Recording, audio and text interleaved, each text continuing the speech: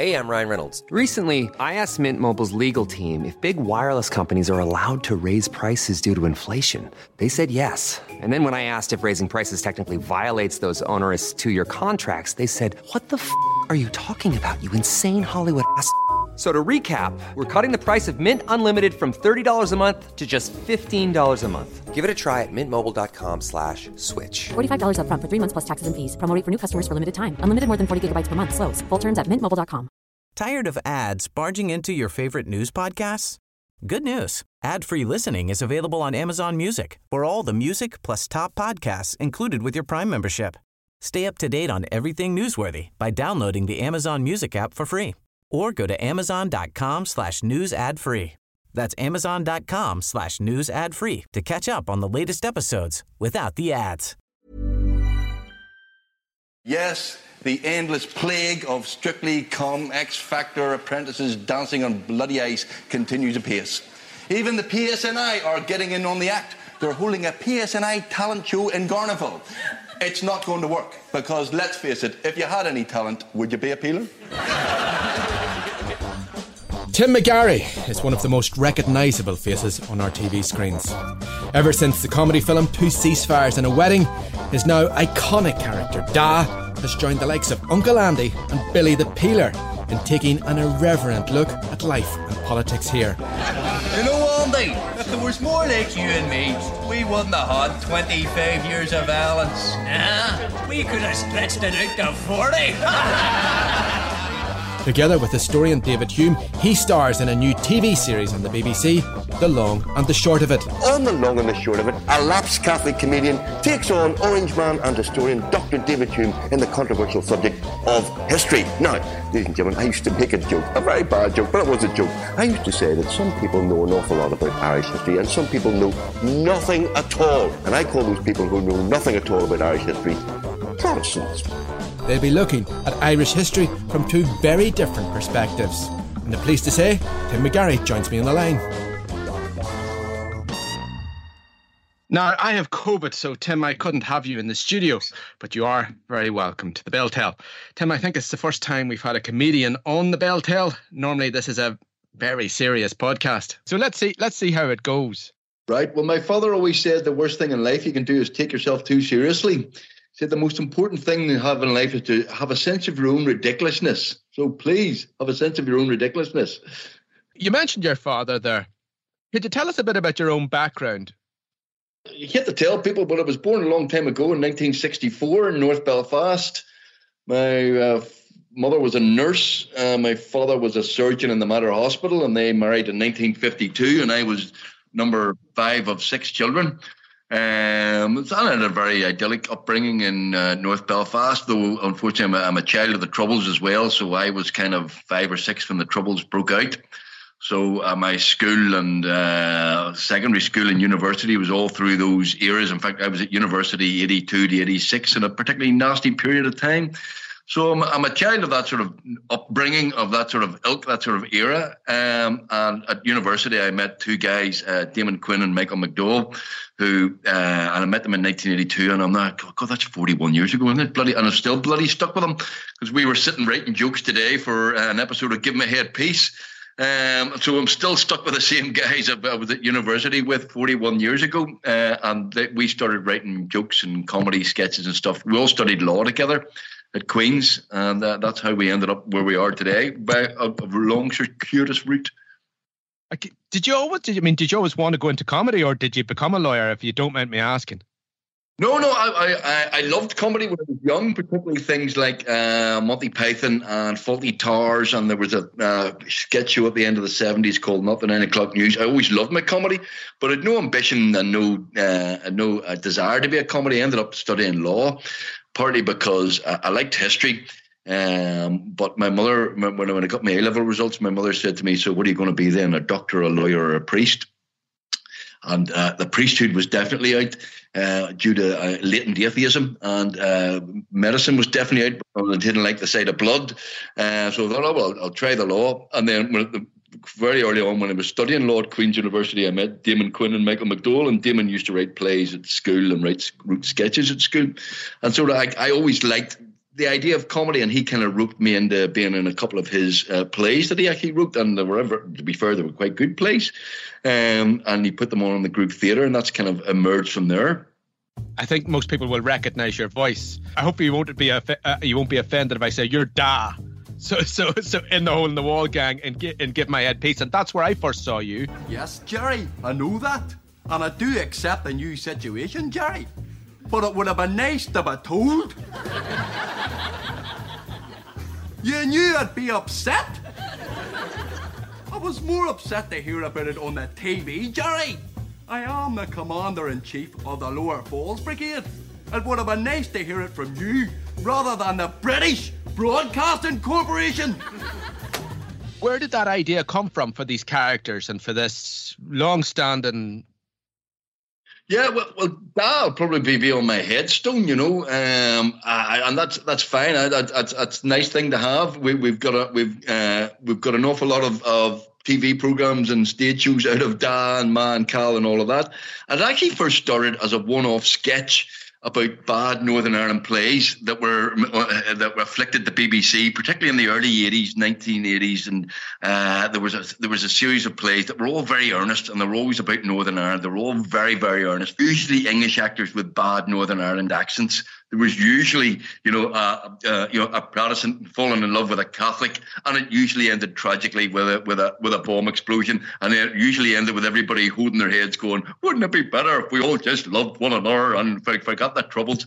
So we took the piss out of that in a stage show. We used to do sketches, and we took the piss out of these sort of plays in a sketch called "Too Late to Talk to Billy and Paddy" about love across the barricades and the Terror Triangle, which was a kind of pastiche of all those plays and films squashed together into one sketch. And that then developed into a one-off sketch that we did on radio, and it was developed into a half-hour sort of spoof play that we did on radio for an award-winning radio series we did in 1981 called The Perforated Ulster, and it kind of developed from there. So we eventually did a TV version of it in 1995 called Two Ceasefires and a Wedding, where all these characters, and they were stock characters, and they were cartoon cutouts, and because they were based on a satire of those sort of plays and things.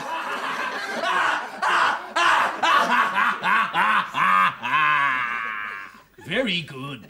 But why do we have to have a crazy psychotic laugh for anyway? Because we're evil godfathers of terrorism. How many IRA films have you been in? You get a manic laugh, a mad look, that's it, and a thick Irish accent. What do you think of my Belfast accent, Daddy? Terrible. But never worry, nobody in England will notice.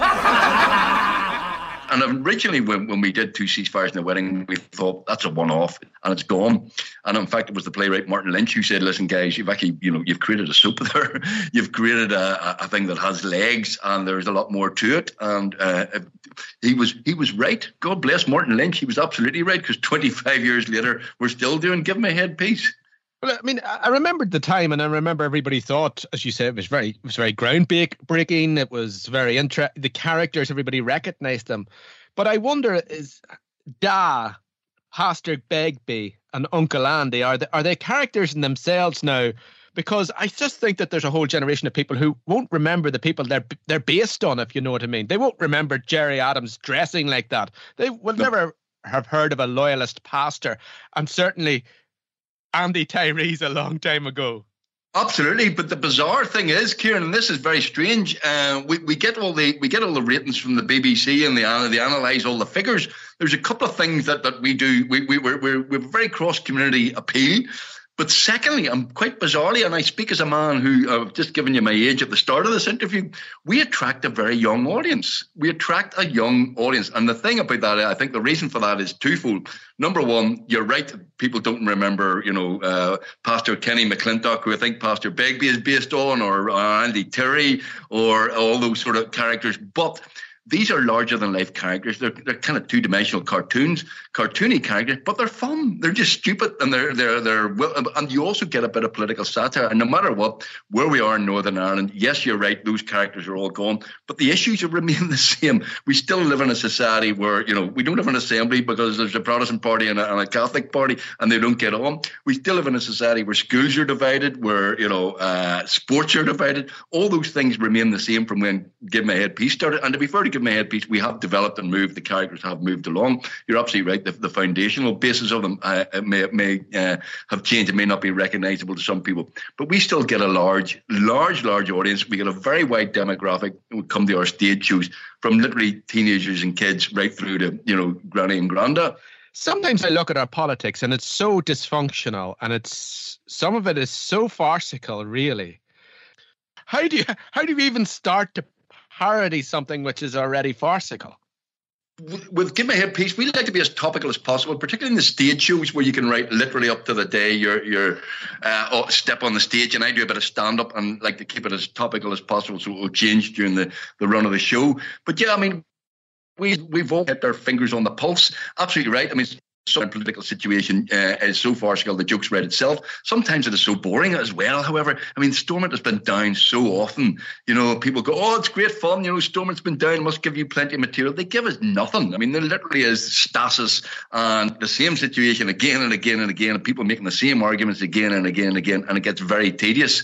So we try to. So you have to dig hard to get the fun. With Give Me a Head Piece again, the characters are so well known and so well liked, you can just go off on tangents and forget about politics. But politics always comes back to, we always come back to the Northern Ireland situation and the Northern Ireland politics, because the show was originally made by BBC Northern Ireland for a local audience, specifically aimed at a local audience. It wasn't for anybody else outside Northern Ireland or for the South or anybody there. So we can make jokes about Jamie Bryson and Jim Allister and Naomi Long, which people outside Northern Ireland will have no idea who those people are, but we will know. The local audience will be a touchstone for our local audience. And Tim, in terms of the humour, in terms of what the Hole in the Wall gang get up to, I mean, is there anything you wouldn't joke about? Is there any lane you wouldn't cross? When we first started, I mean, the troubles were still going on, and there were people going, "Oh, you can't make fun of, the paramilitaries because, they shoot people and all, and you can't make fun of the politics here because it's too serious and people are dying on the streets." And you go, no, that's exactly why you should be doing that. So no, we've never had any. I mean, we only had one rule ever when we were doing our comedy, which is you can't make a joke about a specific incident where somebody's been killed or injured. That was always off there. So they never ever made a joke about a specific incident where somebody has been killed or injured. But apart from that, everybody and everything is kind of fair game. And most people here, I mean, as I say, it was huge. Give Me a Head Piece was massively popular, good 15, 20 years ago. We were getting bigger ratings than the soap operas and stuff like that, and getting hundreds of thousands of viewers. That's gone down a bit, but we still have quite a large and loyal following. And I don't think people accuse it of punching down. I mean, I think, yes, a lot of these characters are cartoon, working class characters, but a lot of our fans come from working class areas and, appreciate that it's done with affection. It's not done to mock or deride or to insult people. It comes from a good place, and it comes from an affection. And there's always a grain of truth in these characters. Yes, they're larger than life. Yes, they're virtually cartoony, but there's also always a grain of truth in them. The Uncle Andy character, the dad character, and his relationship with his idiot son Cal. I mean, there are people like that in real life. There are people who have rotten marriages. There are people like Billy the policeman's quite interesting. Billy the Peeler, we always made sure, was a non-sectarian policeman. He wasn't a bigot. He wasn't, he was just a lazy cop, which is what he was just a cop who was in it to get as much overtime as possible and not to have as least hassle in his life as possible. So it wasn't overtly political, and he wasn't, wanting to batter anybody he's told to batter. But basically, he'd rather be sitting with his feet up, having a pasty in the back of a Land Rover rather than being, a sectarian or anything of that nature. And I think that things like that kind of helped people realise that where we were coming from was we were coming from a position of wanting to make people laugh as much as possible. Well, David, we finally did it. We got the long and the short of it on TV. And after 7 series on radio, people are finally going to know why the show is called The Long and the Short of It. They are. It's because I am short and brief and to the point, and you're extremely long-winded. The long and the short of it is your radio program with David Hume. It was always a radio program. Is it a TV program now? Just to make sure I can get that right. Is it? Well, that's the whole reason I'm doing the interview, Kieran. You numpty. Yeah, it's starting on TV this Friday. Okay.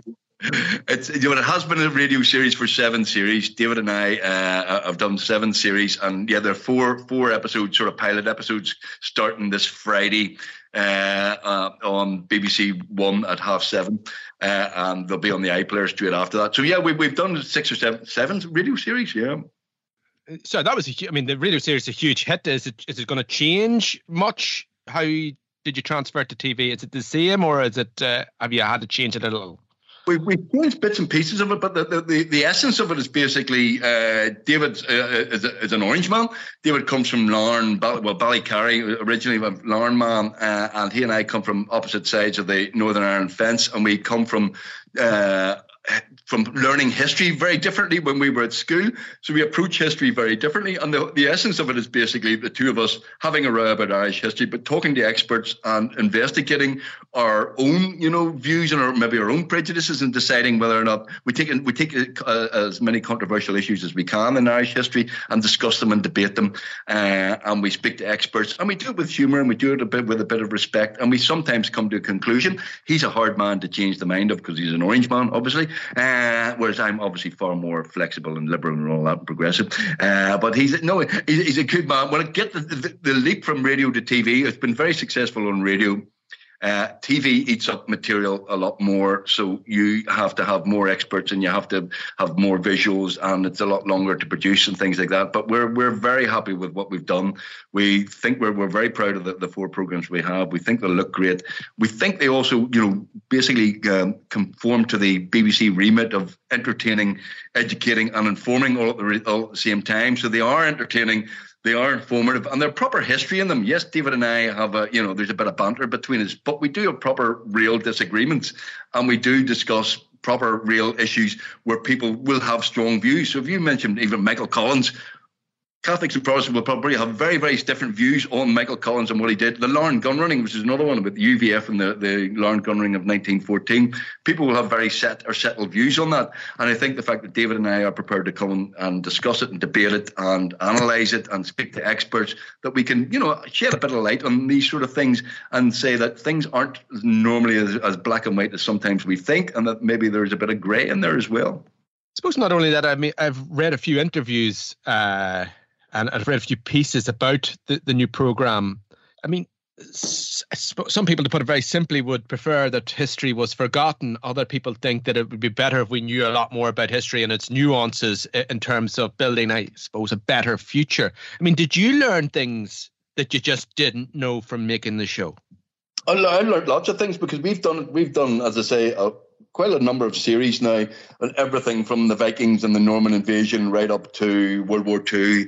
I think, to be honest with you, and I'll be blunt about this, I first met David Hume when I was doing a show about Ulster Scots, and I did a show called Tim McGarry's Ulster Scots Journey, which is basically saying I came from a vaguely papist nationalist background, didn't think Ulster Scots, what's in it for me? Is there anything in this for Catholics, or is this just made up stuff, that unionists have invented Ulster Scots?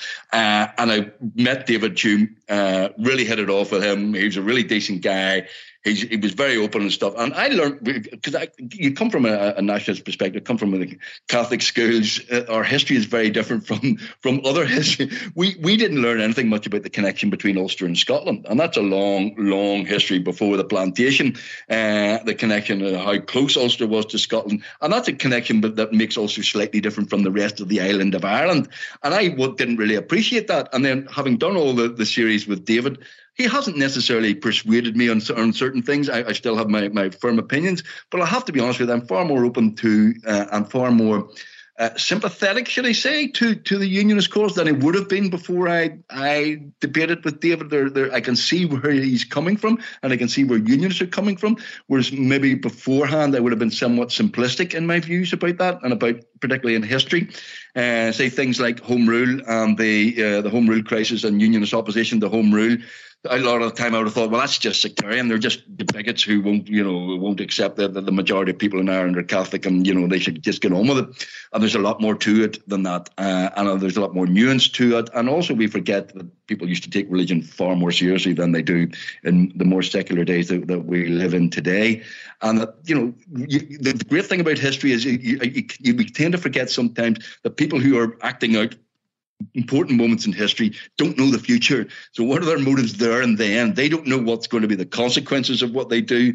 So what are their motives there and then? And I think that helps inform us. And working with David over the years, I think I've gained a better understanding of where he and his community are coming from, and a better more sympathy for that, but not necessarily. I'm not a rollover. I'm not going to go, oh right, I've been wrong about my history. I think there's a lack of understanding between Unionists and Nationalists and Catholics and Protestants that has been going on for a long, long time, and that's why hate to bore everybody again, but I am a passionate advocate of integrated education, and I do a lot of gigs for them. And I would say that part of the reason why we are still very divided as a society is that we still have segregated schools. The passion for integrated education, is that religious, or is it cultural, or is it politics, or is it everything? It's politics, really, and it's kind of. I think if you went to any other society, and that we're a divided society that shot each other up until we were murdering each other on the basis of our religion, and you think, well, how can we do that? And the reason why people can join the new IRA and go and shoot a Protestant policeman is because they don't know any. They've never met any. That's not part of their community. They don't know who these people are. If you go to a lot of the sectarian killers on the unionist side and from the 70s and 80s, they'll say, I never met a Catholic, didn't know one. And integrated education just seems absolutely, first of all, the cost of segregated education is utterly ridiculous. We live in a bizarre society where we even educate our teachers in separate colleges. What is going on? I mean, is there Protestant French and Catholic French and Protestant chemistry and Catholic chemistry? It's just madness. So it's just common sense. And I think the tide of history is in our favour as well. I was just wondering, I mean, the practicalities and we debate integrated education. Well, we talk about integrated education a lot.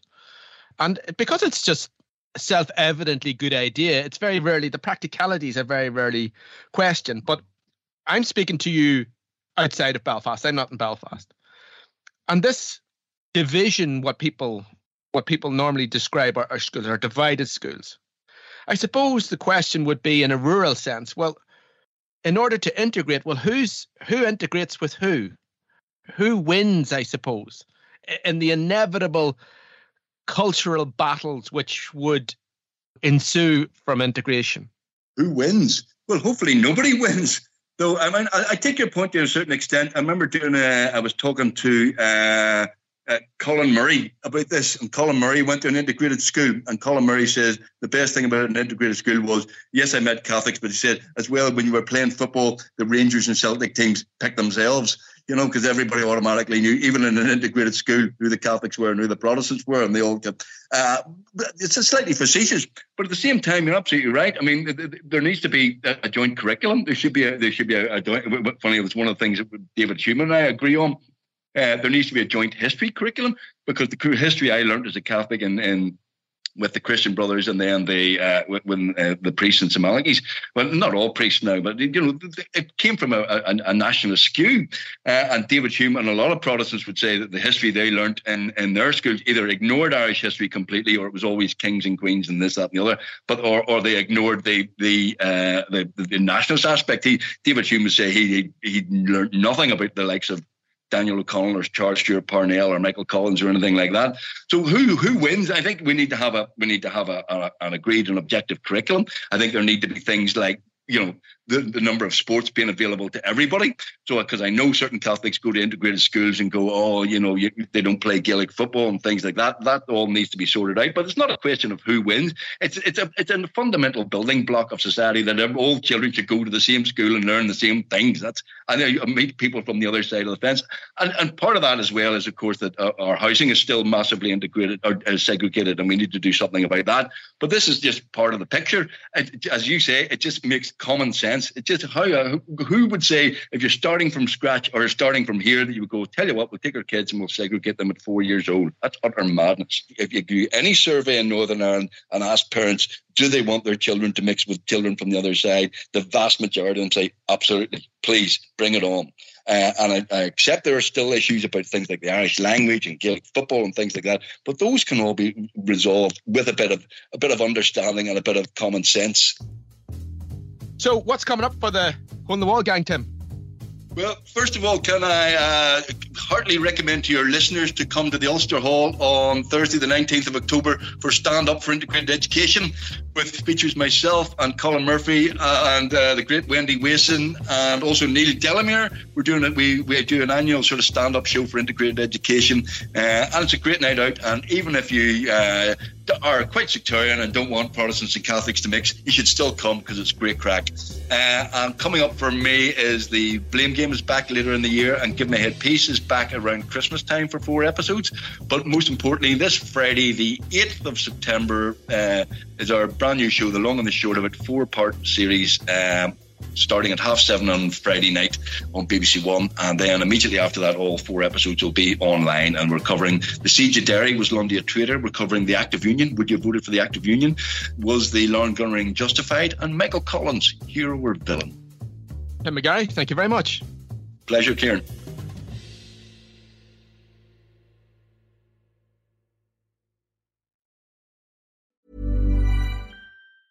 Ruby Franke was known by millions as a very tough mom. That's exactly the way she wanted it. The social media star amassed a huge following of supporters and detractors alike, preaching the values of strict discipline. But you'll learn in a new podcast available exclusively on Wondery Plus how the small empire built by this momfluencer crumbled the moment her 12-year-old son escaped their home and called 911. Wondery and Law and Crime bring you the new podcast, The Rise and Fall of Ruby Franke, which explores the allegations of starvation, torture, and emotional abuse leveled against Franke and her business partner, Jodi Hildebrandt. Learn about the family's path to stardom, the depravity investigators uncovered inside the home, and hear in-depth analysis of the ongoing criminal trial. Listen to The Rise and Fall of Ruby Franke exclusively and ad-free on Wondery Plus. Join Wondery Plus in the Wondery app or on Apple Podcasts.